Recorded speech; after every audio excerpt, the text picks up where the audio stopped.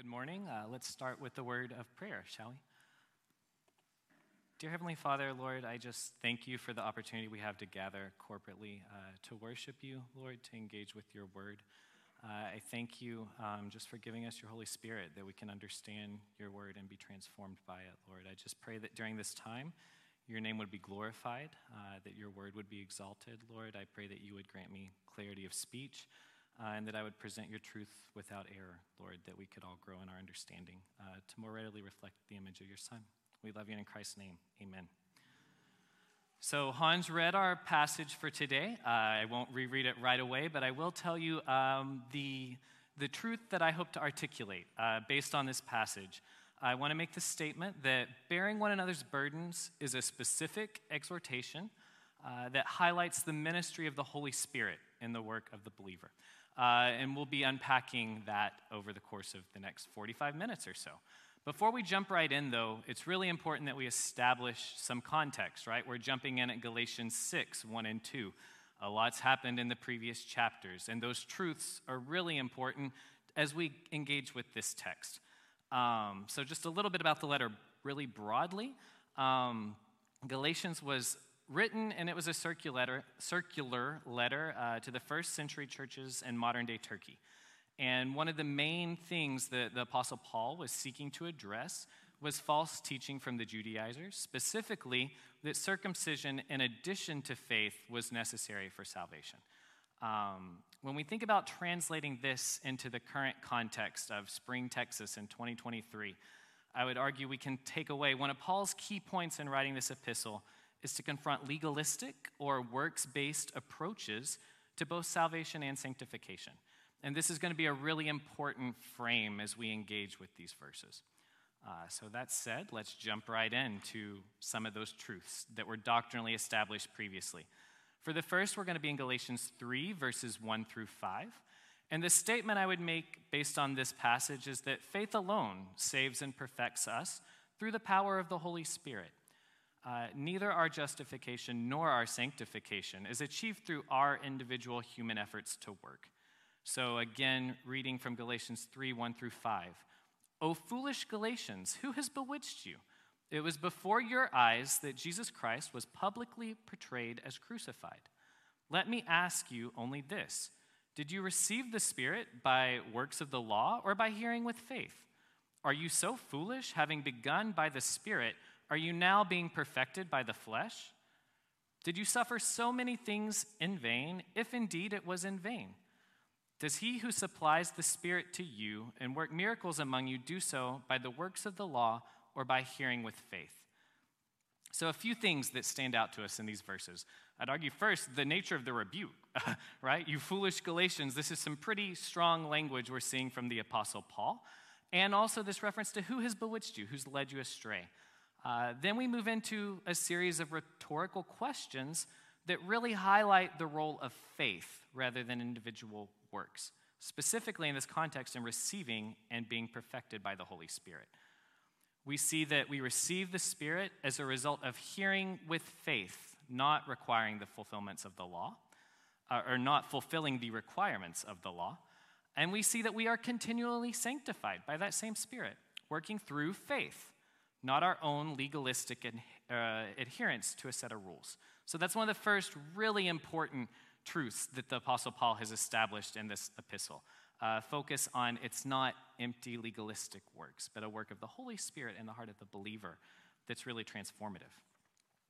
Second truth, that might lead you to ask, well, what's the purpose of the law, right? And I would argue here the big picture statement, the law was never meant for us to fulfill.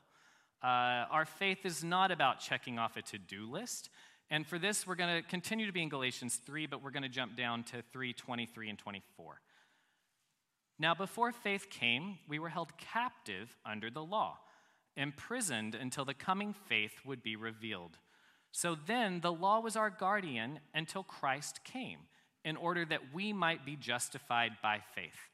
Again, seeing that common thread of justification through faith. But here we actually see what the law did.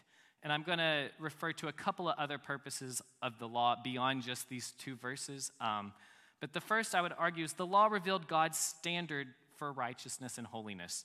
and one that none of us could ever meet. And I think we see this perhaps most clearly in the Sermon on the Mount, when our Lord Jesus Christ is effectively going through the law and using it to make an airtight case, to be frank, that your own righteousness is not going to ever measure up to this expectation.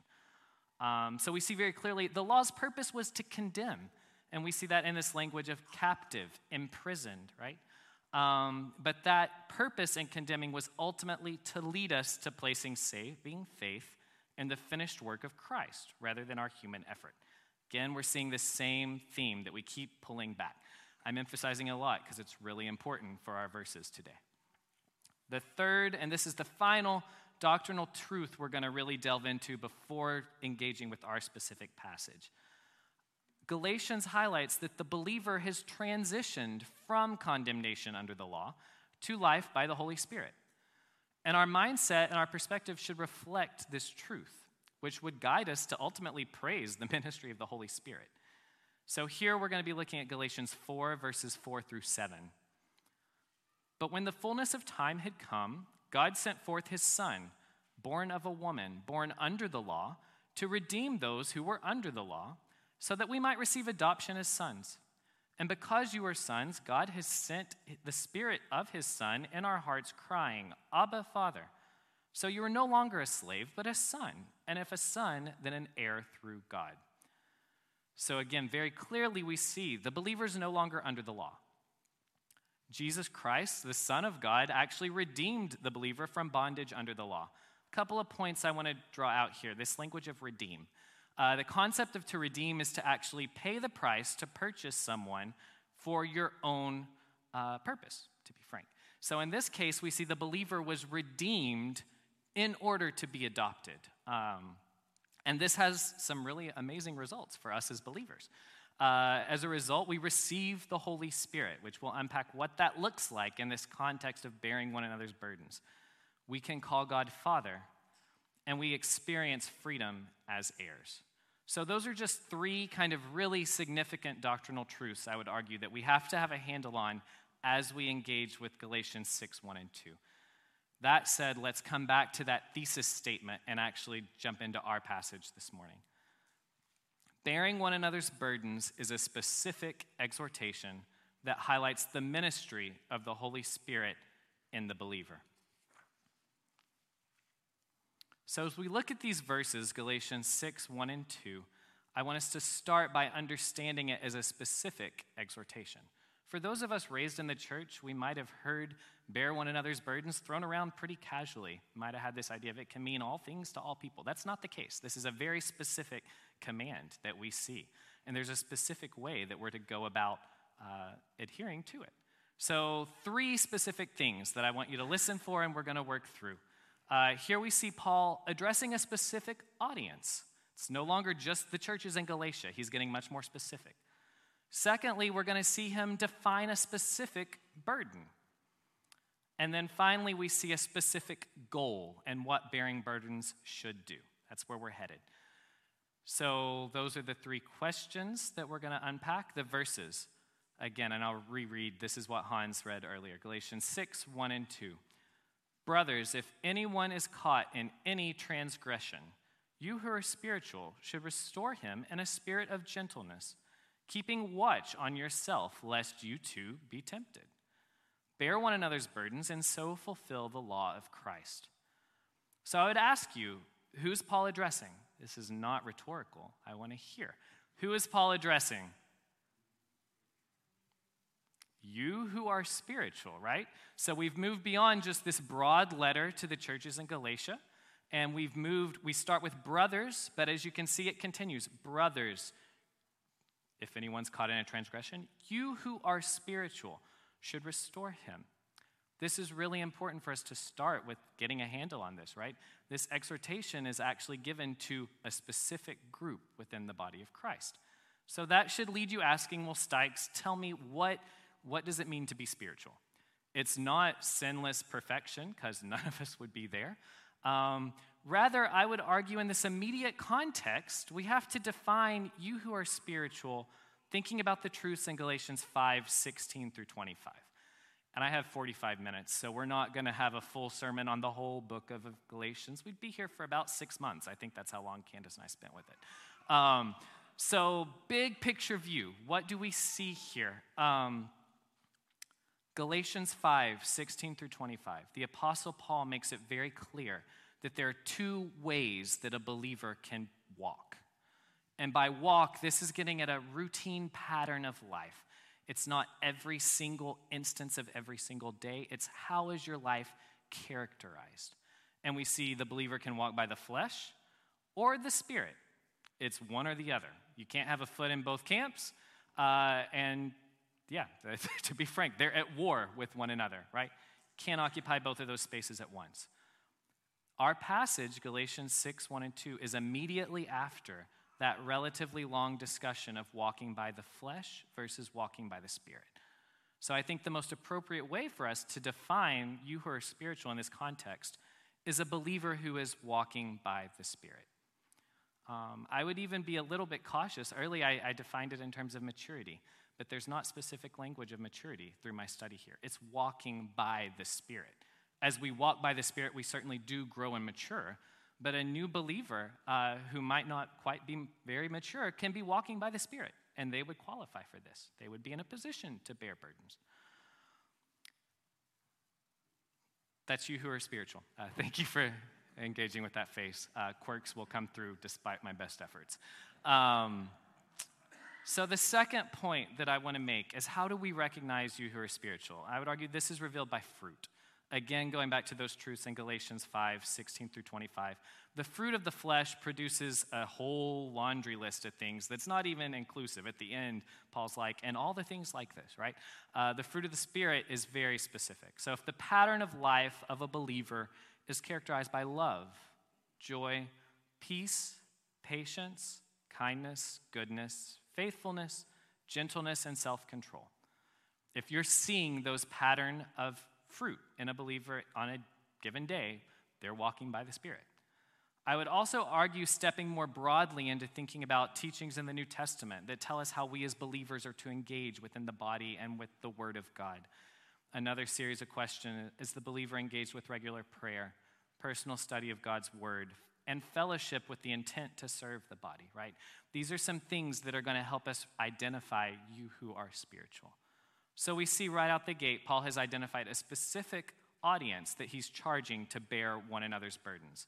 And we'll see as we unpack what bearing burdens looks like, why it has to be you who are spiritual. You can't be walking in the flesh and bear another's burden, and we'll see why. So that's the first question and answer. Second question and answer, what is the burden? What is the burden? And again, I would argue this is a specific answer. In that most immediate context of following on this relatively long discussion of walking by the flesh and walking by the Spirit, it's a sin issue, right? I would also argue there's very specific language in Galatians 6:1 that clearly indicates this burden is a sin issue. We see a descriptive clause of whose burden we are to bear. Anyone caught in any transgression. There are some differing views on what it means to be caught in any transgression. Some teachers have defined it a little bit more narrowly. In my study, I think actually embracing a broader interpretation is the most appropriate here. So I would argue that anyone caught in any transgression, it can look like two things. The first, it might be an actual act of sin that you observe. You might see a brother or sister in Christ engaging in a sinful behavior. That would be someone caught in a transgression. The other scenario that I would argue is going to be when someone's having an ongoing struggle with the flesh. You might know a believer, a brother or sister who's consistently struggling with some of the same daily struggles in the flesh that just keep rearing their ugly head. And they might be struggling to resist that temptation and giving in to the flesh in those regards. I would argue those are the two ways that we would define one who is caught in any transgression. I want to talk a little bit about the Greek here as well. I'm not going to get into the Greek because I don't speak Greek. But in terms of looking at some resources, I got enough to know what the context is on some of these terms that also helps us understand this burden, this sin issue. Caught. the Greek word for caught in this instance has a connotation of actually being ensnared in a trap or in a net. Turning to burden, which is in 6:2. This is a load that is too heavy for one person.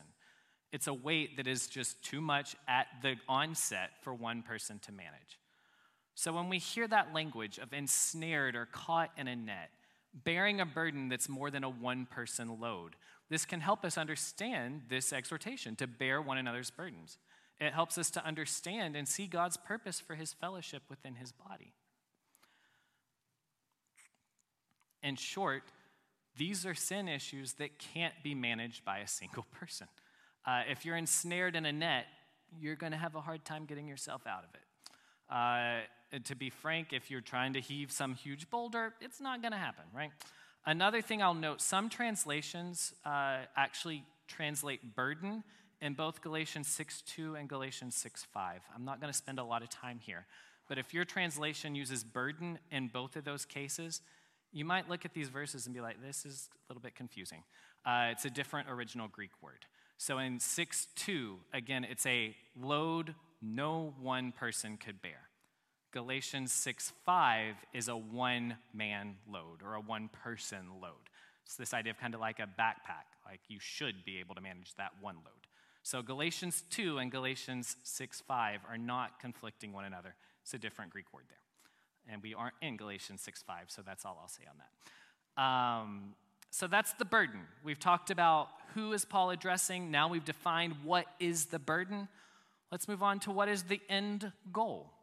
And this is another one I'll ask in a non-rhetorical fashion. What's the end goal that we see the Apostle Paul articulate in these verses? We see restoration. I can't hear y'all. I'm sure it's great. I should have thought that through. This is a big room. I would say gentle, watchful restoration is the end goal based on these verses. I'll reiterate that.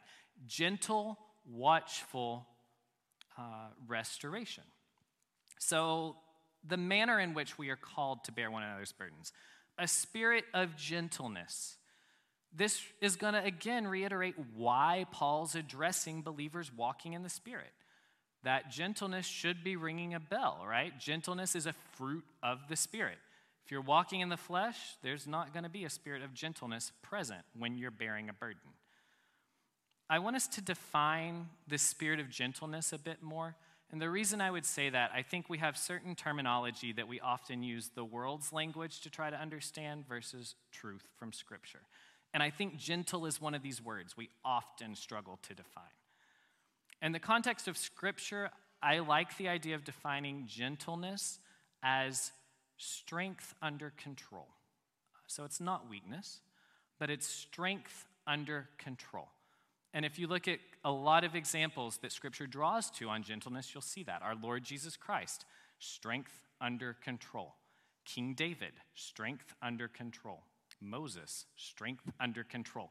Many people that we see specific references to discussed in some context of being gentle or meek. These were not weak people. These were strong people. But their strength was under control, and it was wielded for the glory of God rather than their personal gain or their personal reputation. So that's the spirit of gentleness. When we're seeking to bear another's burdens, when we're seeking to help someone with a struggle in sin, it should be characterized by a spirit of gentleness. Not accusing the sin behavior, certainly, right? This isn't avoiding the sin issue, but in the context of how do you bear the burden, it doesn't become a personal attack against a brother or sister. The second element to how we're working toward this end goal, watchful. Keep watch on yourself lest you too be tempted. And this is one that I think we often, in the context of this verse, we might look at it and be like, well, yeah, you got to resist the temptation that you're helping someone bearing that specific burden. I think a lot of times we read this verse and we think, don't step in the same sin that the brother or sister is struggling with. That's certainly true.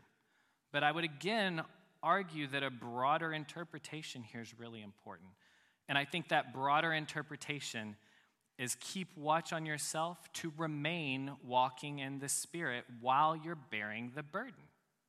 So I'll state that again. It's not just about not engaging in that same sin issue, but rather it's to remain walking in the Spirit while you're walking alongside a brother or sister bearing a burden with them. This caution against operating in the flesh has to be present because only those who are engaged in walking by the Spirit can bear the burden. As we've just said, the burden has to be buried in a spirit of gentleness. And we'll see shortly, its end goal of restoration would also reflect a believer engaging by walking in the Holy Spirit, or walking by the Spirit. Another thing I would argue that would naturally stem from this vigilance to ensure that we remain in the Spirit as we're bearing burdens, it's going to help us avoid pride in our own selves. If we see sin in another believer and we remain in the Spirit, we're not going to get puffed up, and I don't sin like that. It's going to prevent us from becoming frustrated with a brother or sister who is genuinely repentant and remorseful over sin, but struggling to resist it on the daily level. And it's obviously going to remove this. There's no place for anger if you're in the Spirit, right? So again, we see very clearly, I think that the most appropriate way to engage with this, keep watch on yourself, is a check yourself, make sure you're remaining in the Spirit while you're doing this work of bearing burdens with one another. That third point, restoration. So we've covered gentle, we've covered watchful. Now let's move in on this end goal of restoring a brother or sister. You can see the Holy Spirit speaking through Paul's intent here is not that we're just chastising a believer who's out of line. It's not that we're just correcting a specific sin issue even. But the goal is to restore the believer to the fellowship. And not just to restore them to the fellowship so we can enjoy one another's company, but to restore them to the fellowship to serve the body of Christ. That's the whole purpose, right?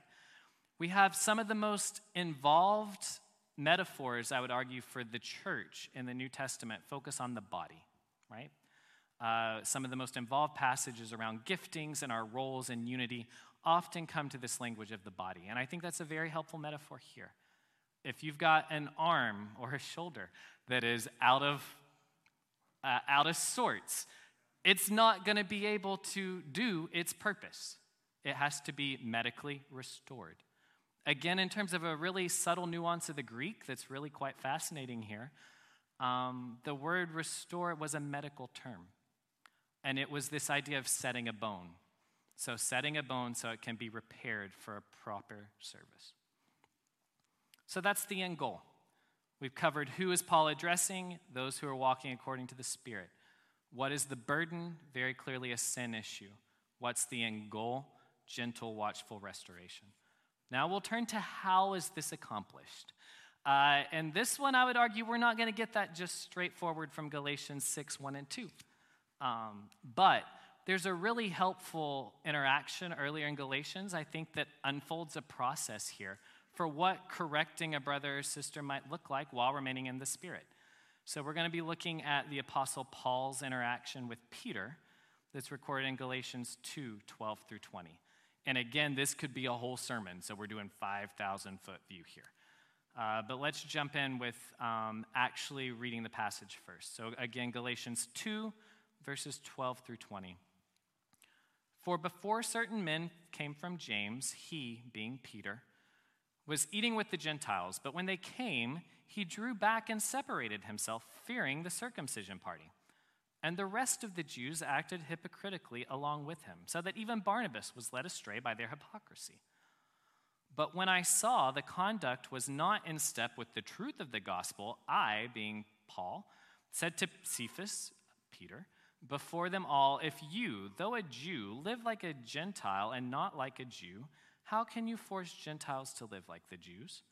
We ourselves are Jews by birth and not Gentile sinners, yet we know that a person is not justified by the works of the law, but through faith in Jesus Christ. So we also have believed in Christ Jesus in order to be justified by faith in Christ, and not by the works of the law. Because by the works of the law, no one will be justified.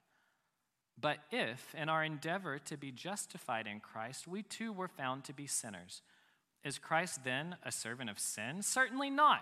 For if I rebuild what I tore down, I prove myself to be a transgressor. For through the law I died to the law so that I might live to God.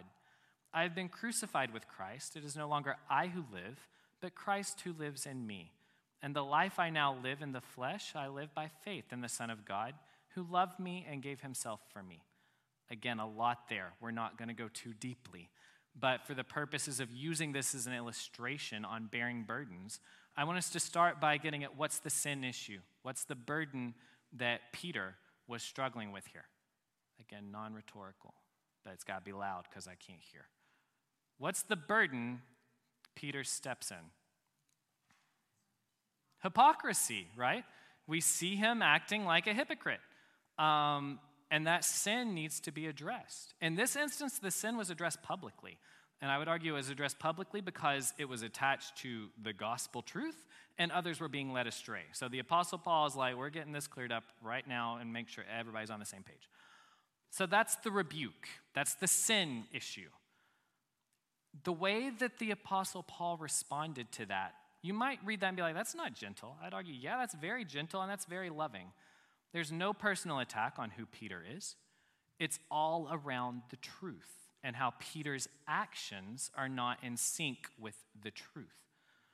So first, we see the Apostle Paul remind Peter of truth. And these are truths that he knew. Specifically, we see this in verse 14. This is getting at 16.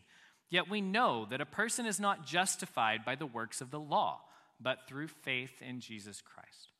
So whenever Paul sees the Apostle Peter acting in sin, he addresses the sin and reminds Peter of truth. But he doesn't stop there. It doesn't stop simply with the rebuke. After the rebuke, specifically in verses 19 and 20, I would argue we see really heavy efforts to encourage.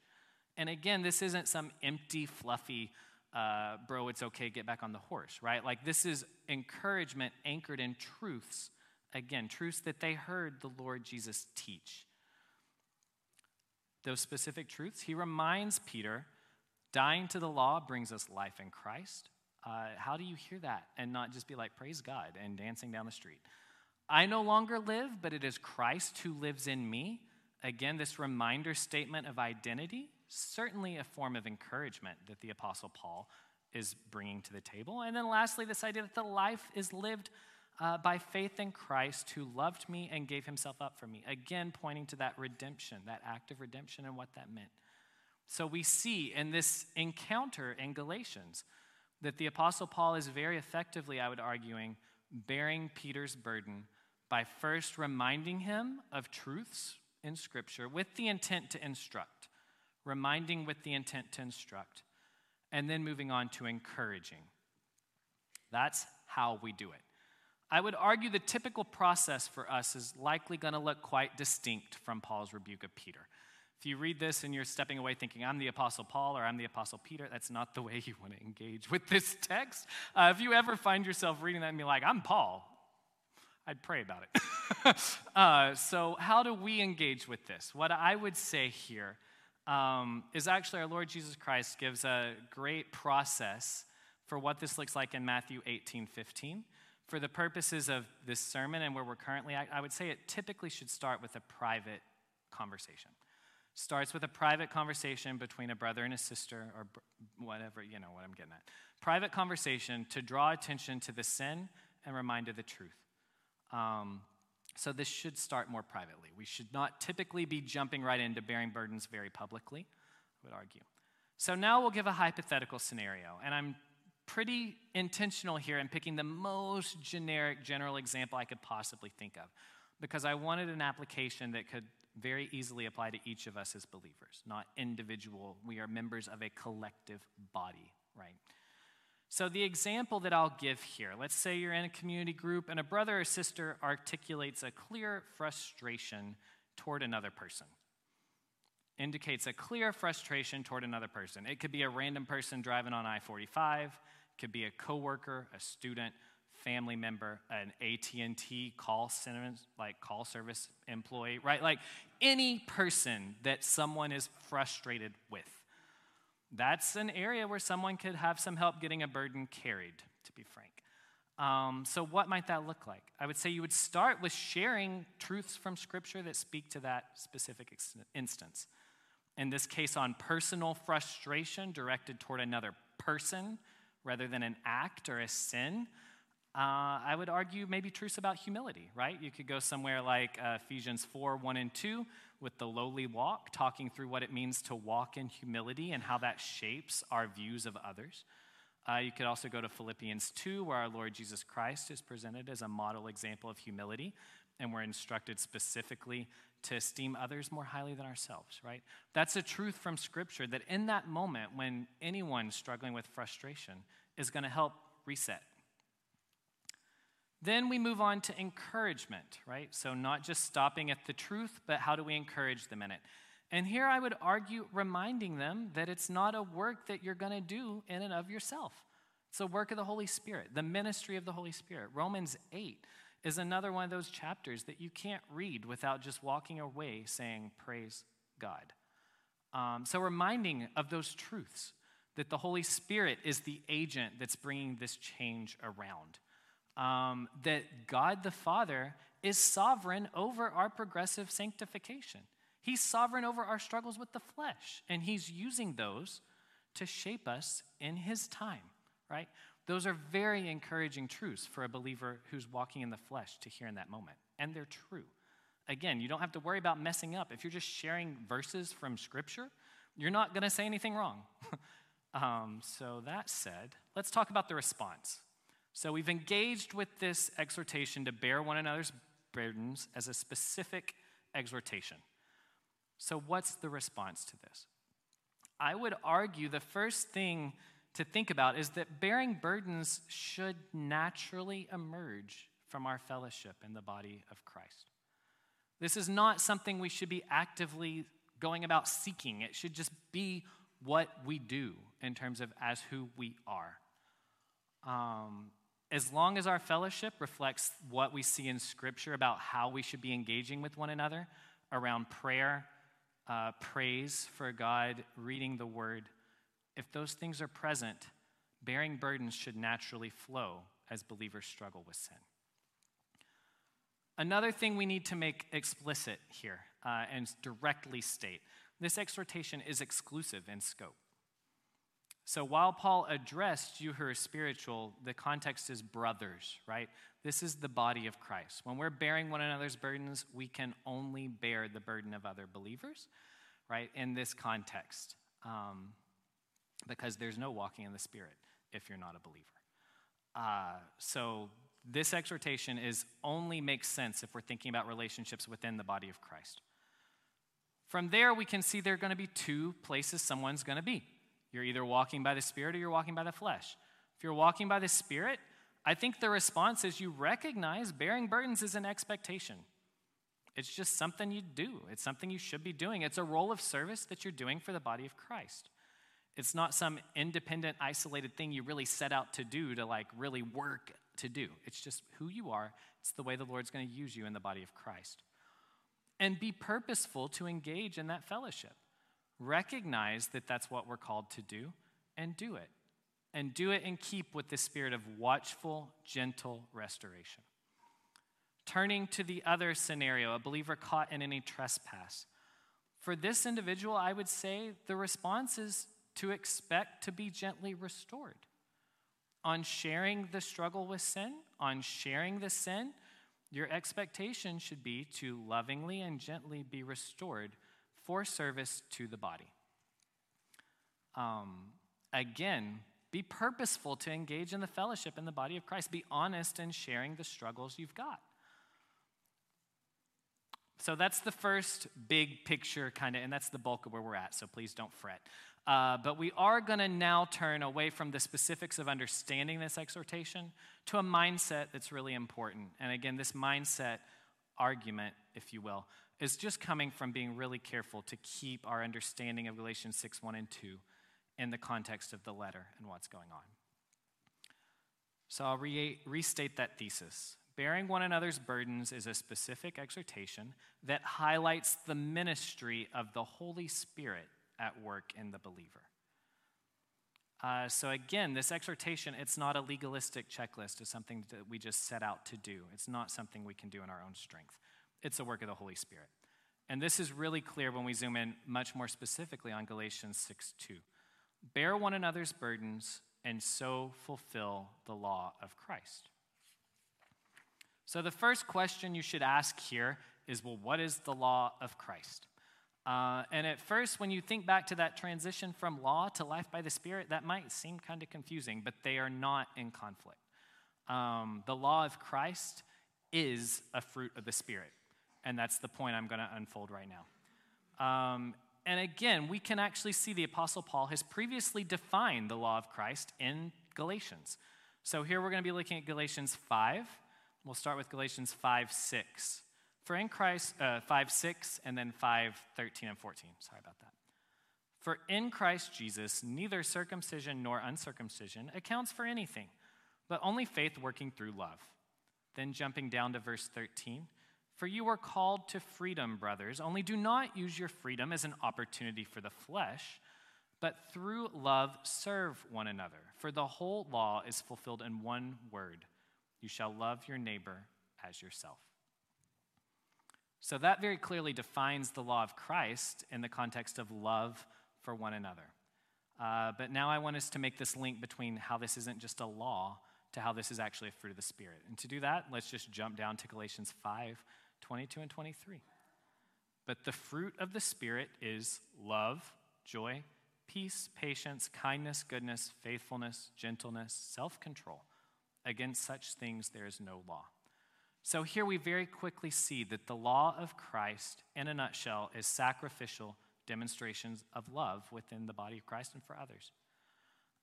These genuine demonstrations of love that would sync up with the law of Christ are a fruit of the Spirit. They're not a work. They're not something that we just really knuckle down and we can do. As a result, then, our bearing burdens of brothers and sisters is an expression of love as a fruit of the Holy Spirit in the body of Christ. So that's the way we should be thinking about it in the context of what's going on in Galatians. Other question that we need to ask here is, how must we interpret bear one another's burdens and so fulfill the law of Christ? If you just zoom in on this verse in and of itself, you might walk away thinking it's a do this and this is the result. Again, in the context of Galatians, that can't be the point the Apostle Paul is making here. So just recalling some of the key points that we've made throughout our time together. One of Paul's main objectives in writing this epistle was to emphasize that neither saving faith nor progressive sanctification, growing in Christ-likeness, can stem from our following any list of rules, regulations, or laws. It has to be a work of the Spirit. In that context, when we think about bearing one another's burdens, it reflects our identity as being in Christ. Bearing one another's burdens reflects our identity as heirs, empowered by the Holy Spirit, functioning within the body of Christ. It does not qualify us as that. So what's the response to this mindset? Again, I would say the biggest picture, bearing one another's burdens is an expression of who we are as believers. And not just who we are now, but who we know we will be made into. And I would argue this should spark two immediate responses for the believer. The first, it reiterates the importance of our engagement in fellowship. We should desire to be with our body. Which, when we think about bearing burdens as a natural outgrowth of this, it's an obvious link, right? If you're spending your time engaging with and seeking to serve the body of Christ, you're going to have a lot of opportunities to bear burdens. And recognizing who you are should drive a desire to do that. The second point, I would argue, is this truth should just make us praise God. Thankfully praise God for the work of the Holy Spirit in our sanctification. We can trust that as we engage with Scripture, as we walk by the Spirit, and as we seek to grow in our capacity to honor the Lord, that he's going to increase our capacity to love one another by bearing burdens. This isn't just something that we knuckle down and say, I'm going to bear the best burden I can do, right? We recognize this is the Holy Spirit at work in us. And as we grow, our capacity to do this continues to grow.